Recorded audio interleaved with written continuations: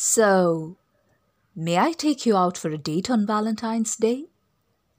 Asked the guy to Neha, whom she had been talking to for a month now from a dating app. She really liked him. So as soon as she read the text, her heart skipped a beat and she resolved never to text him again. For the next few days, she was on a mission to put up Instagram stories which seemed as if she was having enormous fun, just to ensure that he sees them and gets the message. She really liked him. Then why did she do this to him? All of us at some point may have been at the giving or receiving end of such hypocritical behavior. So in this season of love, let's take a look at some of the bitter aspects of love from a psychological viewpoint. I am Akhila Rangan, a professional psychotherapist, and this is our podcast where I become your chariot in your journey towards being whole. Neha is my client in therapy. From the face of it, Neha may come across as an extremely insensitive person. We can only imagine what that poor guy must have gone through after being ghosted and wounded so mercilessly. What must be happening at Neha's end? A week has passed and Neha hasn't slept a bit.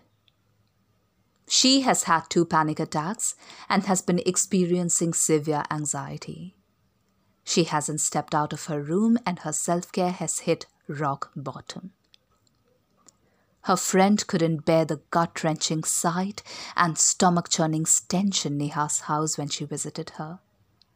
And that's when, upon her compassionate coaxing, Neha came to meet me for therapy. Neha seems like quite a confusing character, doesn't she? Well, George Eliot was right when he said, "Don't judge a book by its cover." Especially valid for human beings because each person comes with a rich background of life experiences, beginning from the moment of their birth. And these life experiences may be completely unimaginable to us and may have had an indelible impact on the person's approach to interpersonal relationships, without even they knowing it. So to understand Neha, we may need to take a quick recap. Let's do that in 3 parts. Part 1, Worthlessness, her invisible companion. Little school-going Neha experiences neglect from her busy professional parents, bullying at the hands of her classmates for being too tall, too dark, and too fat, and was constantly called out by the society around her in her little world for not fitting in the stereotypical beautiful feminine standards. They had begun to worry about ladka kaise milega since she was 9 years old. Despite trying to communicate her distress to her immediate caregivers, nobody seemed to even acknowledge her trauma, let alone try to heal it. And that is how worthlessness became little Neha's invisible companion. Such early experiences of trauma and neglect may shape how we attach to others in interpersonal relationships. That is, our attachment styles. Our attachment styles are strongly influenced by our sense of self-worth and interpersonal trust, challenges in which may lead to the formation of insecure attachment styles in people. Neha naturally was one of them. Part 2, Fortress of Solitude. Our early attachment styles have been found to have a significant impact on our adult romantic relationships as well. While persons with secure attachment styles may consider themselves as worthy of love and their significant others as trustworthy and dependable companions, the contrary stands true for persons with insecure attachment styles. There are two extremes to the attachment continuum: anxiety and avoidance. Persons with the anxious style may perceive themselves as unworthy and live in the eternal fear of being abandoned by their partners, whereas persons with the avoidance style may perceive themselves as skeptical and aloof and may detach at the sight of intimacy from their partners. A combination of these two is called the fearful avoidant style, wherein the person experiences the need for intimacy, however, upon receiving it, finds it overwhelming and dismisses it. Neha had developed this model of attachment style.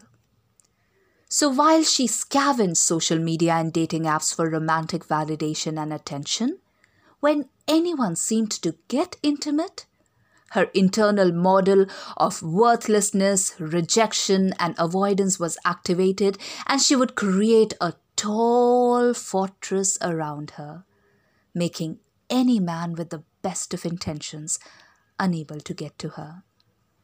Just how she ghosted the guy who asked her out on that date. And Neha is left sad and anxious in her fortress of solitude. Part 3: Self-fulfilling prophecy. Self-fulfilling prophecy is when you hold a belief which could be false, but eventually ends up becoming true because your actions were aligned to fulfill that belief. Research has shown that we may end up with partners who confirm our existing models about attachment relationships.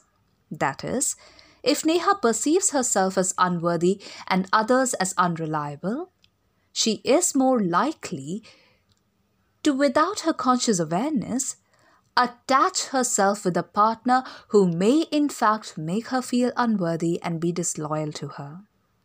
And the relationship naturally ends, just how she had anticipated it in the first place, like a self-fulfilling prophecy.